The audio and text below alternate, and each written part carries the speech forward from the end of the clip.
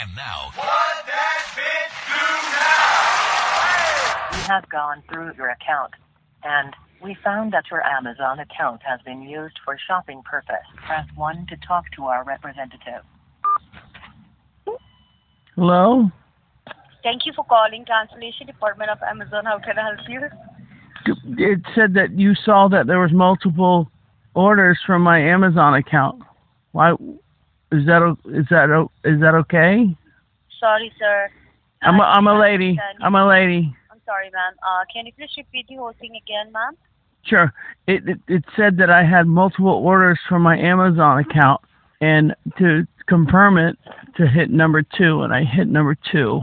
Oh, okay.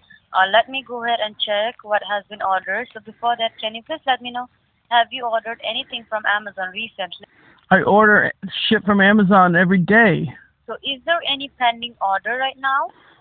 I'm sorry, what is your name there, sir? My name, lady. No, you're not. My name is Linda Sen. Linda's a weird name for a gay boy. Are you a gay? No. You said your name is Linda.